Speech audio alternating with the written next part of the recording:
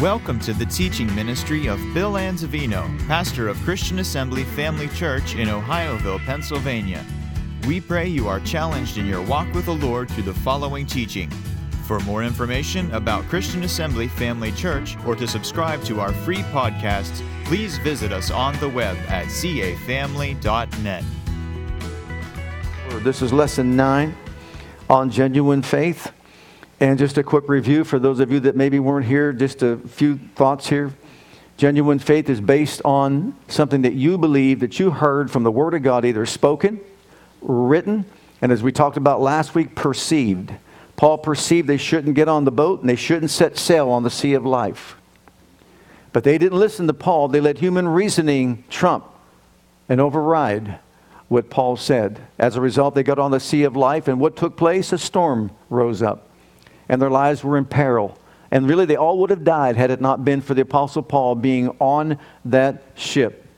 An angel appeared to the Apostle Paul and told him, "Fear not, it's going to be okay. Everybody will be spared. Everybody will be saved if they listen and stay on the boat." But then, when it got to the point to where it was for their survival, and we all are for survival, aren't we? What happened? They wanted to let the boat down, the dinghy, to get down and get away, because that's instinctive in all of our lives. You do what you can to save yourself, to spare your life. And that's what they tried to do. But Paul warned them then and said, if you do that, you'll be dead. Look at the decision they had to make. A decision between cutting the ropes and letting the boat go. We talked about how it's not easy. It's very difficult for us to cut the ropes that bind us to logic and reason. And then trust God. And when we talk about the sea of life, there are many different things to talk about. Like entering into marriage. That's an important part of our lives. Knowing what the Scripture says, embracing it, believing it, and acting upon it, and cutting off those ropes of feeling and emotion, and exalt the Word of God above that. And then other areas as well. With our giving, anything, serving, going to church, etc., etc. Well, cutting the rope is not always easy when it comes to feelings and emotions, right? We know that. And trusting God. But that's what this life of faith is all about. Now, as we continue our study, look at Mark's Gospel, chapter 4, verses 23 and 24. If any man have ears to hear, let him hear. Simple statement. But trust me, there's a lot to that statement. Ears to hear, let them hear. Didn't Isaiah say your ears are dull of hearing? You can hear physically, but you won't hear spiritually. Jesus said to them, take heed what you hear. And in another part, he said, take heed how you hear. So take heed what you hear, take heed how you hear, because with what measure you meet, it shall be measured to you, and unto you that hear, more shall be given. So he's talking about what we hear and how we hear it. And why is he saying that? Because you see, he knew faith comes how? By hearing, and hearing by the Word of God. He knew Romans and what Romans talked about. He taught that to Paul. How can a man believe if he doesn't hear? How can he hear unless someone preaches? So it's important to hear someone preach the truth so you can hear the truth, so you can believe the truth, and so you can act upon the truth and cut off those ropes. Are we following that? Can you see how simple that is? So we trust God's Word above our feelings and emotions and even above reason and logic. And so we hear what God wants us to hear. Now, I have to share with you the direction that I'm going, and I talked about it last week. And I want to share with you my inspiration as to why I really feel in my heart the need to do this.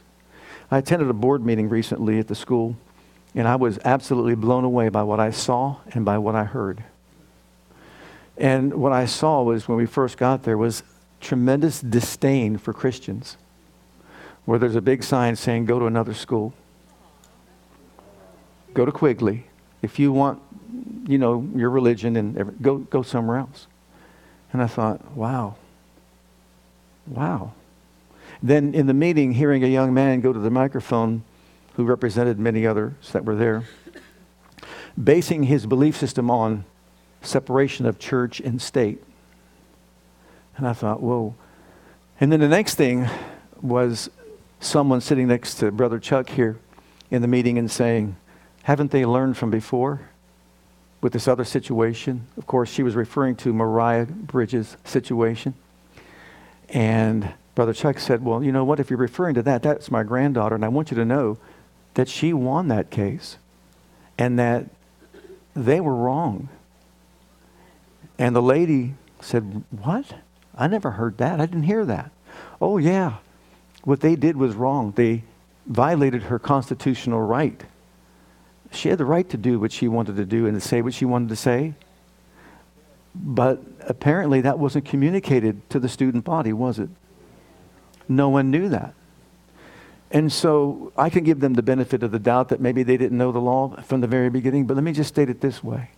If the superintendent doesn't know the Constitution, if the board doesn't know the Constitution, if the solicitor doesn't know the Constitution, how can the children know anything? And throughout that entire summer when we went to the board meetings, and I personally stood up and tried to convince them and just say, you know, that your believing is off. It's wrong. What you're hearing is, well, nowhere you hear it, but you're wrong. And they denied that tooth and nail until they found out they were wrong. And they issued a letter of an apology to Mariah to let her know that they violated her constitutional right. And that her rights should have been accepted and appreciated. Now, this is part of what's inspired me for this today. Because it's so important. Let me add one more thing. Because some others, believers, said the church should have nothing to do with politics. And wow, it made me really stop and think. And I'm saying this from a heart. Listen, what I'm about to say, I'm asking that you have an open heart and an open mind. And listen where it's coming from. A heart of concern for our young people and for our nation, for our families. Okay? This is where this is coming from. And when I heard that, and I thought, what do you mean that believers shouldn't have anything to do with our government or politics? Well, you know, that goes to that what you hear. It's separation of church and state. People bought it, hook, line, and sinker. They fell for it. And people stayed away from it. And that's where the problem lies. So, based on that and based on this video that you're about to see, and one more thing I'll share with you with this video. I want you to see this first. This video really helped me to better serve you. Listen to what it says here. Well, you know, I'm not just going to take his word for it. I'm going to do my own research and find out some of these things. And by the way, that's going to get back soon. It's getting fixed. It'll be here soon. That's the one I kind of look at all the time. I keep looking there and there's nothing there to look at. So. But anyhow, so I did some research on my own, and let me change weapons here, if you don't mind, so I can see this better.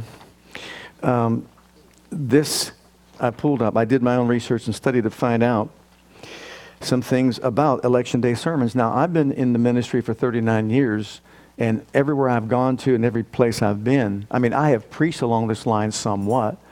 But have you heard about Election Day sermons? Anybody here before learned about Election Day sermons? A few, just a few have. So I did my research to see exactly what really took place back then. And listen to this. In Massachusetts in the 18th century, Election Day was a colony-wide holiday. It began with cannon firing, military exercises, and usually some form of procession of government officials from the seat of government to a nearby church. The most politically and socially important members of community listened carefully for several hours. In colonial New England, the words of the preacher carried great influence. Now, Election Day sermons followed a typical pattern. First, they asserted that civil government is founded on an agreement between God and citizens to establish political systems that promote the common good. Scripture states that government is necessary, but no system is perfect. Therefore, the voters and the rulers were told that they must do what is needed for God's blessing to be upon the nation. Second, the people were encouraged to promise to follow those that they had elected, and rulers were to promise to act for the good of all. As long as rulers acted in proper character, subjects were to obey. On the other hand, if rulers acted contrary to the terms of the agreement, people were duty-bound to resist. In all civil actions, voters and rulers We're charged to promote virtue, suppress vice, and support people of proven wisdom, integrity, justice, and holiness. Now, the Election Day sermon was not to tell people who to vote for. People get highly offended when you say, are you telling me who to vote for? No, not at all. Not telling you who to vote for. But what is designed to do is to explain to voters and also rulers, in other words, the people and the politicians, what a nation must do to experience the blessings of God. Does anybody here want to experience the blessings of God in our nation? Well, that's what the message is all about.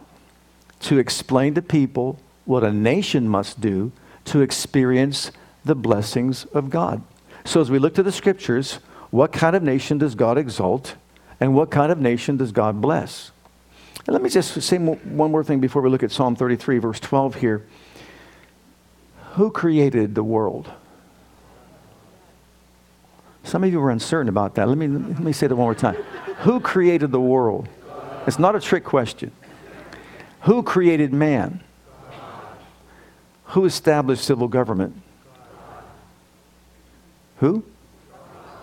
Then why do people think that we should keep God out of church? God established civil government with a purpose in mind. And we're going to see that. But look at Psalm 33, verse 12. Look at what it says. Blessed is the what?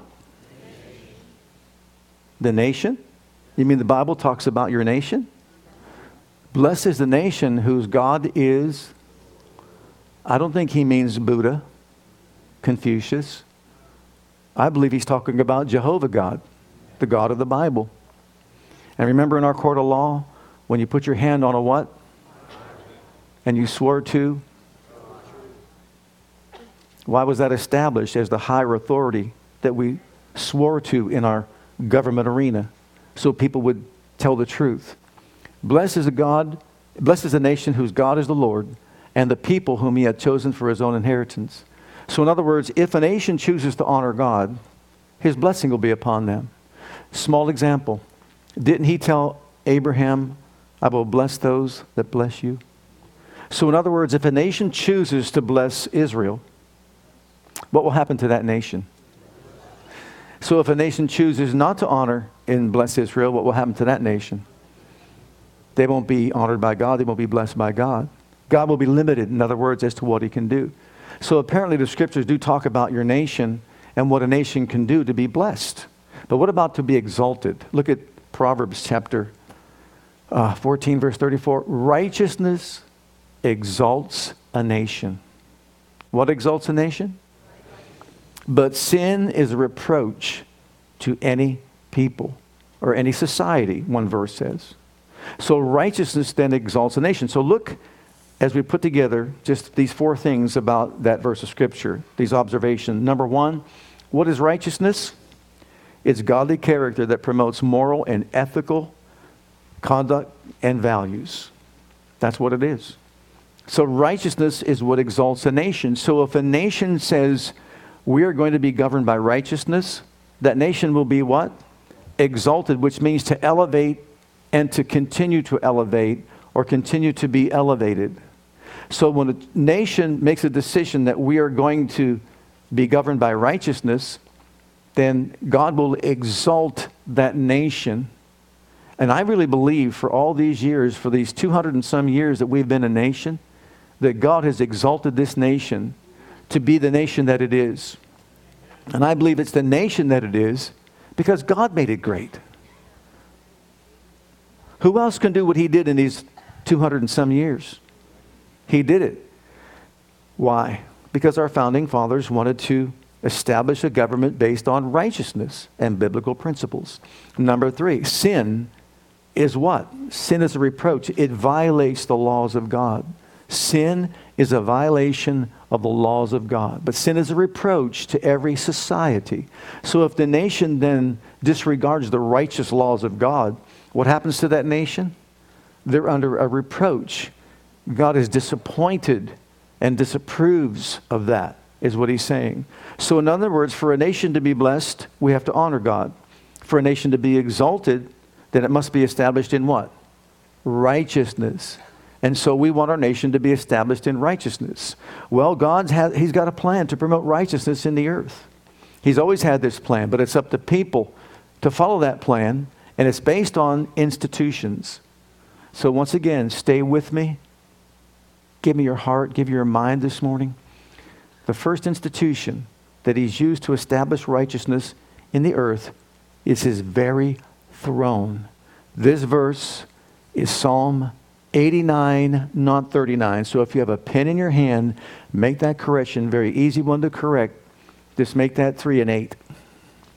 Psalm 89 and verse 14. Okay? Now listen to the scripture. Righteousness and justice are the foundations of your throne. God's throne is one of righteousness. Its foundation is based on righteousness and justice. Mercy and truth stand in front of you. So we see here that righteousness begins where? At the throne of God. Look in Hebrews chapter 1. And this is something that's easily overlooked by people. And don't misunderstand me when I say this. Thank God for the cross of Jesus Christ. We absolutely praise God for that emblem of the cross where He died. But notice this. But under the Son, He saith, Thy throne, O God, is forever and ever. Not a cross, but a scepter of what? Scepter of righteousness is the scepter of Thy kingdom. Thou hast loved what? Righteousness, and hated what? Or sin. Therefore God, even Thy God, hath anointed Thee with the oil of gladness above Thy fellows. When Jesus came to the earth, He brought to the earth heaven. Remember He said, Thy will be done on earth as it is in heaven?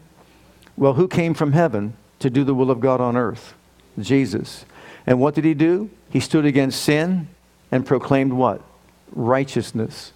And when He was raised up from the dead after dealing with the sin problem, and He was once again reunited with His Father on the throne, what happened? He was given a scepter of righteousness in His coronation service. Why? Because He rejected unrighteousness, He rejected sin, and stood for righteousness. And so really, I appreciate that we sometimes wear a cross, and we thank God for the cross where Jesus died, but we know He's not on it. But why have we, for some reason, ignored the scepter of righteousness? That'd be great to sell a scepter of righteousness emblem, symbol, that we can wear. You talk about a conversation piece. I can understand the cross, but why the scepter? Because He dealt with sin, and sin's been dealt with. And He arose from the dead victorious over death, hell, and the grave. And sin is no longer an issue, because you see, we're the righteousness of God in Christ now if you come to Him.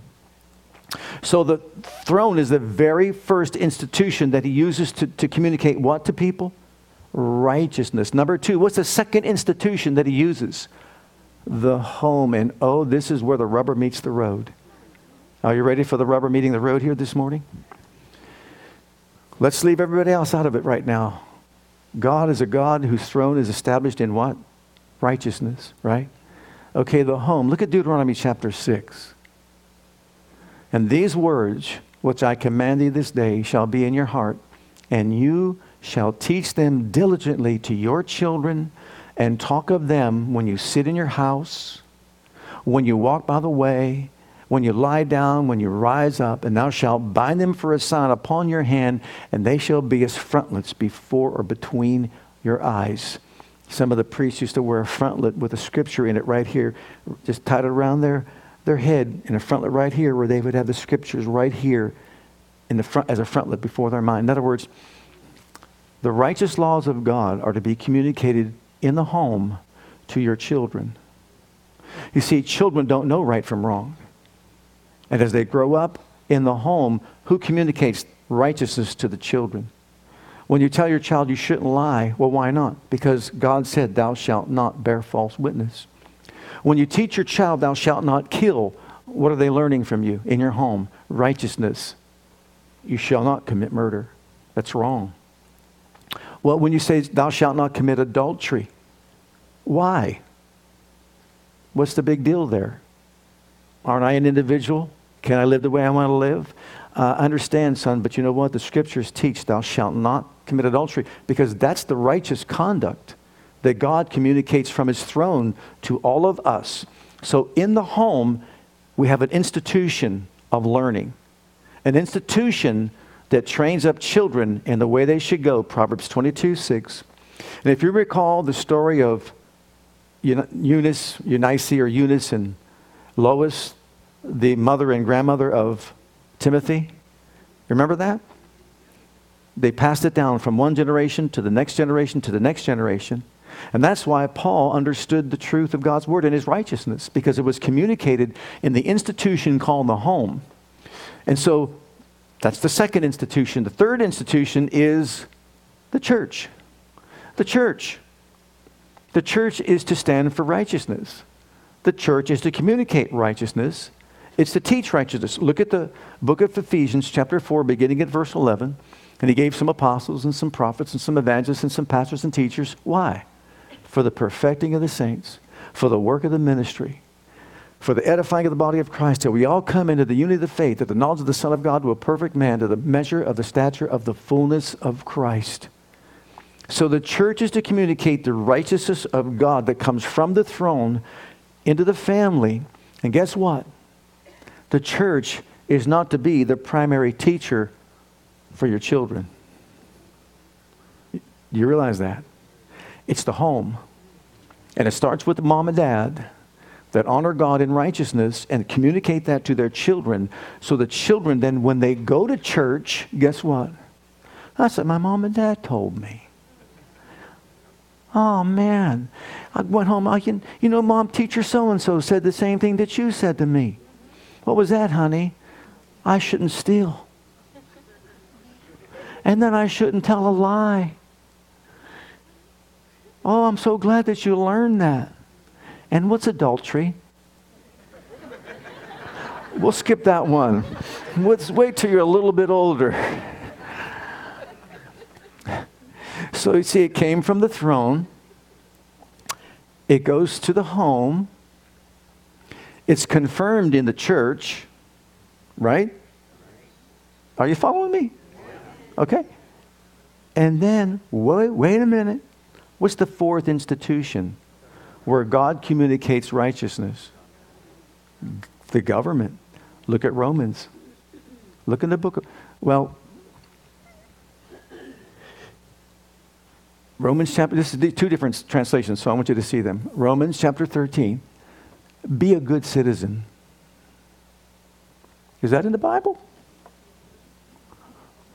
All governments are under God, insofar as there is peace and order. It's God's order. So live responsibly as a citizen. If you're irresponsible to the state, then you're irresponsible with God. And God will hold you responsible. Duly constituted authorities are only a threat if you're trying to get by with something.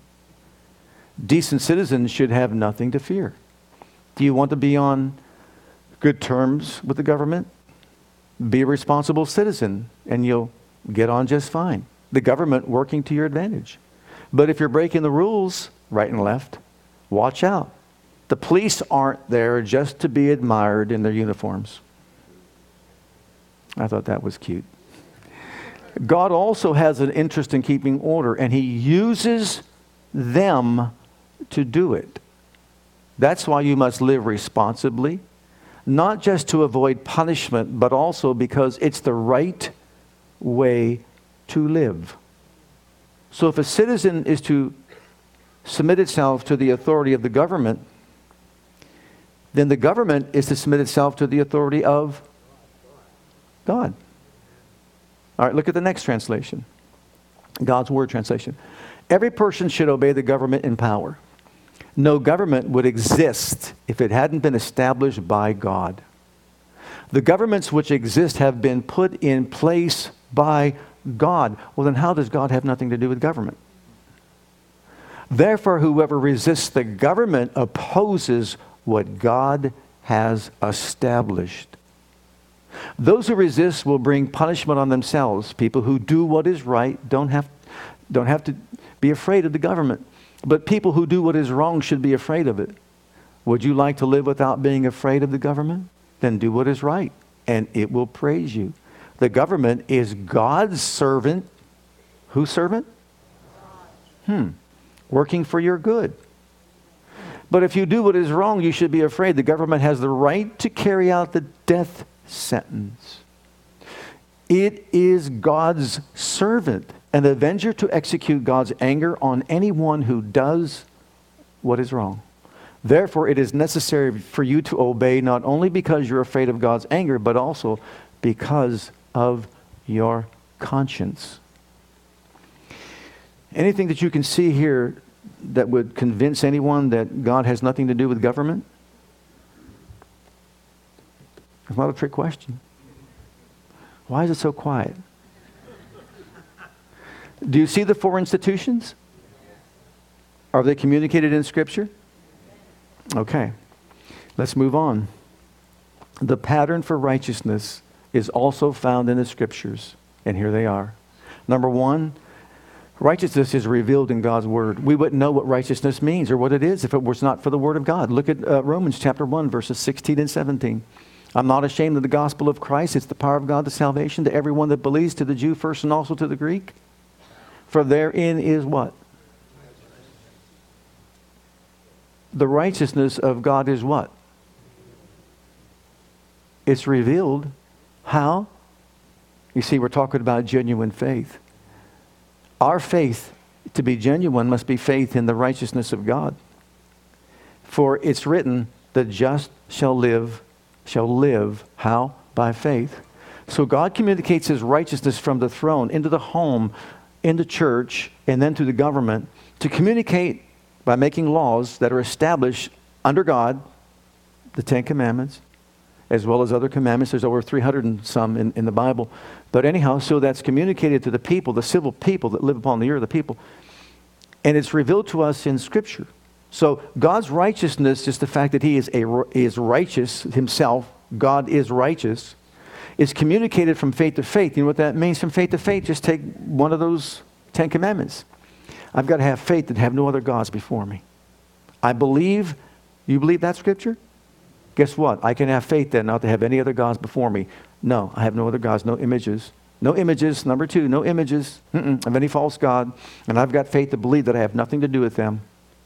And then what about this? Don't use the Lord's name in vain. I got faith not to do that. I know that it's wrong. It's not righteous. It's not the righteous thing to do. It's not the right thing to use our tongues for. And why do I have that? Because that's the righteous way to live by faith. And then remember the Sabbath day to do what? Keep it holy. That's revealed to me in Scripture. And that's how I learned it. But that's from faith to faith. Then I've got faith to honor my parents and the Lord, for this is right. Are you following this? Okay, so it's important that I understand that my faith comes from God and not from myself or even anyone else. It comes from what the Bible teaches. And so from faith to faith, I have the revelation of God's righteousness. But number two, we see this. It's known through God's Word as well. Look at 2 Timothy chapter 3, verses 14 through 16. But continue thou in the things which thou hast learned and hast been assured of, knowing of whom thou hast learned them, and that from a child thou hast known the Holy Scriptures, which are able to make thee wise unto salvation through faith, which is in Christ Jesus. All Scripture is given by inspiration of God. Everybody say all Scripture. All Scripture. It doesn't say all Scriptures except the ones I want to leave out. And is profitable for doctrine, for reproof, for correction, and for instruction in what? Righteousness. That's what it's given for. Now I know righteousness, and now I'm instructed in righteousness, what is right and what is wrong. So if we're to live right, my living right is not based on what I think or what I feel, but what's it based on? These are not hard questions. It's based on what God said is right or wrong. Can you say amen to that? So if He says it's wrong, it's wrong. Has nothing to do with how I feel or how I think. So is it wrong to steal? How do you know? When you were about 10 years old and you took a pack of gum from the drugstore, did you feel good about it? Until your dad found out, then righteousness prevailed. It's experience number 3 through Jesus Christ. Righteousness is experienced. You know what? You and I were not schooled in righteousness. We weren't developed in righteousness. When you got saved, you think about it. Your flesh wanted to go down its own path, did it not? You wanted to do its own thing, did it not? Everyone's flesh is the same way, including Paul, who said, I got to beat mine up daily. He always wants to go down the wrong path. Didn't he say that? Okay, so number 3, notice this. In 2 Corinthians chapter 5, verse 21, this is how we experience righteousness. For he had made him to be sin for us who knew no sin, that we might be made the what? The righteousness of God in Christ. Listen to this. Howbeit, when he, the Spirit of truth, comes, he will do what? What's he going to do for us? He is the one that convinces us or convicts us of sin, righteousness, and judgment. Sin was dealt with by Jesus Christ. He came so that righteousness can be imparted to every single one of us. And that one day judgment will come and fall upon those who have accepted their sins forgiven in Christ or rejected Christ. And guess what? They'll be judged for their sin. So the Holy Ghost comes, and what does he do? On the inside of us, when we're established in righteousness because we've accepted Christ and we become the, what's that verse say? Chapter 5, verse 21, we've become the righteousness of God in Christ. He made it to be sin for us who know no sin, that we would be made. Now we've been made righteous. We don't just know about it. We just didn't learn about it. We've been made righteous on the inside. We're the righteousness of God in Christ, which is why you've got conviction in your soul, in your spirit, when you do something wrong. Aren't you glad you got that built-in indicator? You don't need mom and dad to say, You got the Holy Ghost on the inside saying, No. Aren't you glad for that? Awareness of the Spirit. And listen, if that wanes in our lives, that means our conscience is becoming seared. Listen, if it doesn't bother us to sin anymore, the conscience is seared. Get back under the blood. Invite the Holy Ghost. Look at the next one. It's promoted by God's people. Number 4. It's promoted by God's people. Look at the scripture, 2 Corinthians 5. Now look at 18 through 20. In all things that he reconciled to himself by Jesus Christ, and he's given unto us the ministry. You're in the ministry. I'm in the ministry of what? Reconciliation. To wit, or make it known that God was in Christ, reconciling the world to himself, not imputing their trespasses unto them. And he has committed to us the word of reconciliation. Now then, we are ambassadors for Christ, as though God did beseech you by us. We pray you in Christ's stead, be reconciled to God. And then that last verse says, he made it to be sin for us, so that we'd be made righteous. We're to let everybody out there in the world to know, you don't have to die in your sin. You do not have to die in your sin. There's nothing you have to do to get out of your sin, because you can't do it. But if you will accept Jesus Christ as your personal Savior and Lord, he will come into your heart and remove sin and make you righteous. And then that righteousness on the inside will be your safe travel guide through the highway of life. And when you set sail on the sea of life, you'll have a built-in indicator to let you know what is right and let you know what is wrong. Now, finally, and this will bring us to a closing, the practice of righteousness. Now, think about this. We're talking about in the 1800s, early 1900s, we're talking about politicians that would leave their government office. They would go down in a parade to the local church, and they would sit and listen. I don't know if you got that. I think some of you let that go right off the top of your head. The preachers preach for hours. Not an hour. Hours. Because they believed they had something to say from the Word of God that would help them direct the nation. So how is God out of government then? He wasn't. No, but what's been lost over these years, and remember, it doesn't take much except one step at a time. Remember Timothy, said in 1 Timothy chapter 4, some will depart from the faith, giving heed to seducing spirits and doctrines of the devils. Depart, the word depart means little by little, one little step at a time, one little step at a time. Guess what? To get people to the place that they think that right is wrong and wrong is right. We don't know what's right and wrong. Only God does. We can set the standard for what's right and wrong. Only God can. Is that not true? If He made us, He has the right to govern us. And He has laws by which we're to be governed. And who are we to say, I'm going to make a new law? I'm going to write my own 10 commandments. Number 1, if it feels good, do it. Law number 2, and go on from there. Oh, anyhow. I don't have a right to do that, do I? But you would think in our even Christian society today that thinking has really emerged in the lives of a lot of people. I mean that. You know, whether it's like even living together without being married and that sort of thing. There's not even any consciousness of it anymore. And if you say from the pulpit, it's like you're condemning me. It's not what the Bible says. What's the Bible teach? Let's look at this. This is addressing two groups. Those who rule and those who are ruled. Those who rule, number 1, develop righteousness as their political platform. That's what they're supposed to do. Why? Because they're servants of God. They are serving Him and carrying out His will on the earth, establishing righteousness in the society. Now, are all governments following this? Absolutely not. There are dictatorships that are out there that if you make a wrong move, you're dead. If you violate the word of a king, you die. Isn't that true? Would you want to live in that kind of a society? We live in a free society and we have the right to choose. But for the most part, it's our responsibility to see to it that our leaders that lead us develop righteousness as their political platform. Number 2, determine righteousness as the basis of all legislation. So in other words, what's God's thought on this? What does God think about this? What's God think about that? These are the laws that are to govern our land and govern human life. I mean, thank God that we have a force that's out there that will help deter evil. That's wonderful. But we need to know what the laws are.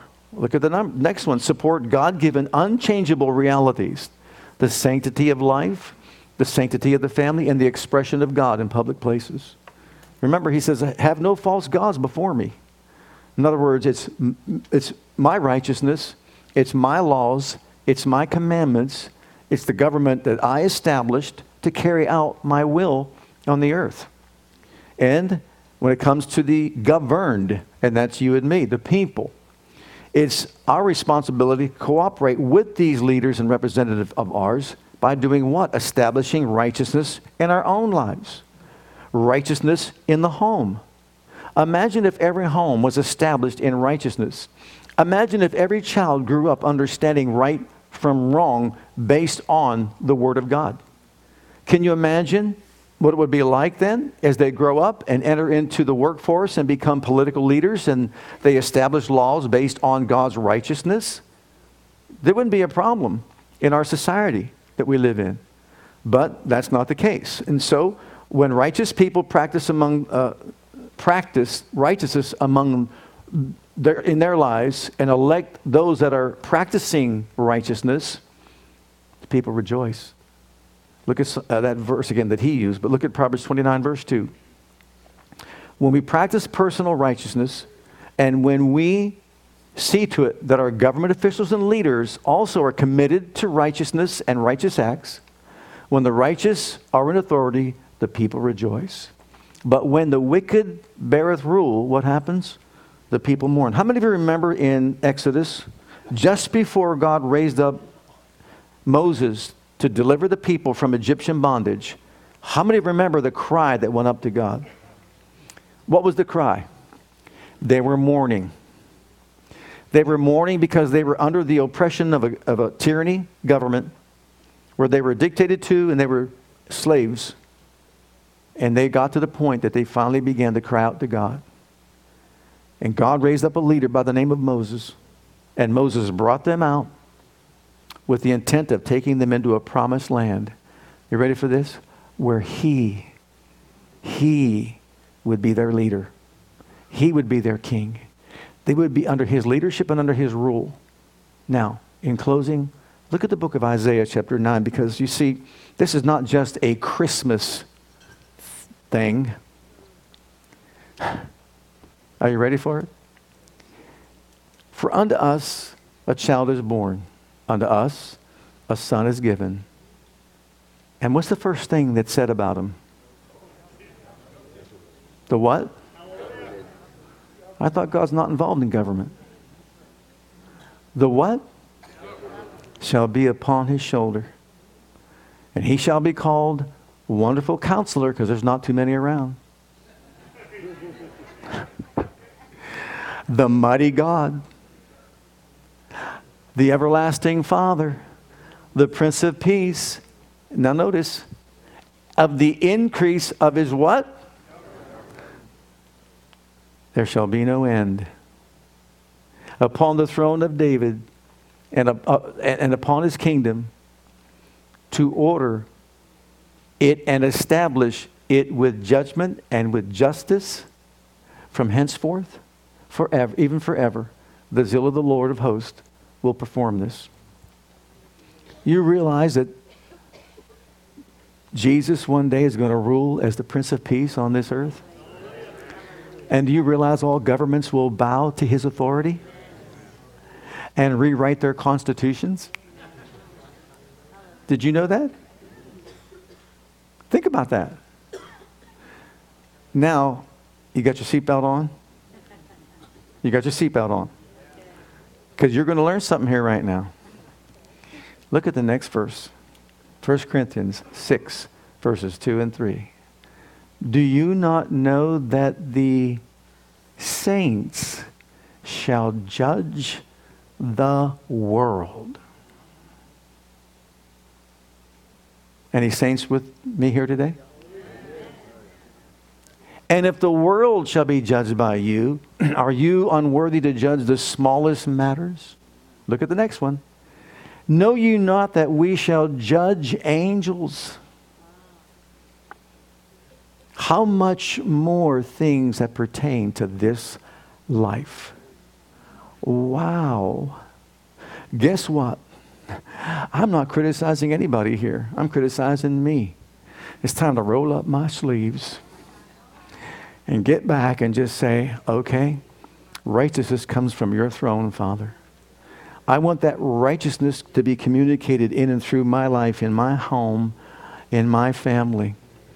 And as a pastor, I want to communicate that righteousness to the people that you've made me to be the overseer of, so that they can hear what you want done. So that the government then would be based on godly principles for the promotion of your righteousness in the earth. Because I know that if I don't know that, I'm going to have to take a quick lesson up there in glory so I can learn how to be a righteous judge. If I'm going to be judging the world, I'm going to be judging angels, I got to be educated. Do you think he's going to, in any way, have us judge apart from what this word says? It's right there. So think about it. Let's put ourselves in that position.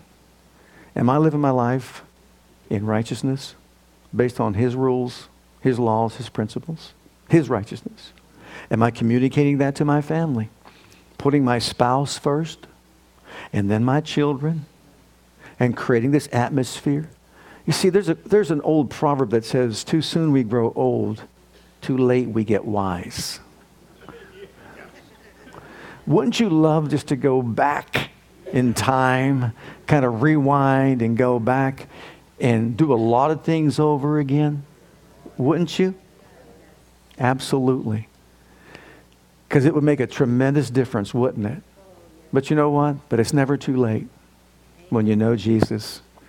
Lord, just forgive me. But you know what? Be an example. Now, you heard me say, just for example, Ruth's sister Josephine goes through the phone book, which are extinct basically today. And she's calling from I wonder how far she got. And she's calling, starting with all the A's, all the way through the alphabet, people on the phone that she does not know. And she says to them, I just called to let you know that Jesus loves you and He wants you to be with Him in heaven.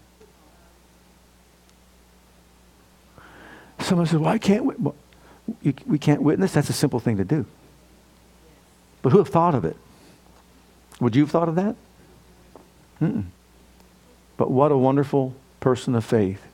Amen. All right. Let's close with this last video. And just once again, let it sink into your heart. I'm not telling you who to vote for at all. But I believe I'm doing my duty to share with you what we as believers should be voting for. And that's called righteousness. So find out what your candidate believes. And if it's a righteous thing, vote for him. Amen. It's not about a political party. It's not about a person. It's not about a gender. It's not about a race. It's about righteousness. Let's watch this and we'll close. You know, Paul said this, and praise and worship team, come up here. We're going to close. Paul said this, I'm not ashamed of the gospel of Jesus Christ. And in society today, just many have just, violate all this and they're not concerned about it at all. But I'm not ashamed to communicate it to you. These are God's laws. I can't change them. You shouldn't change them. Our government shouldn't change them. If anything, we should embrace them and we should proclaim them and declare them. And then guess what? We should live by them. Let's all stand together.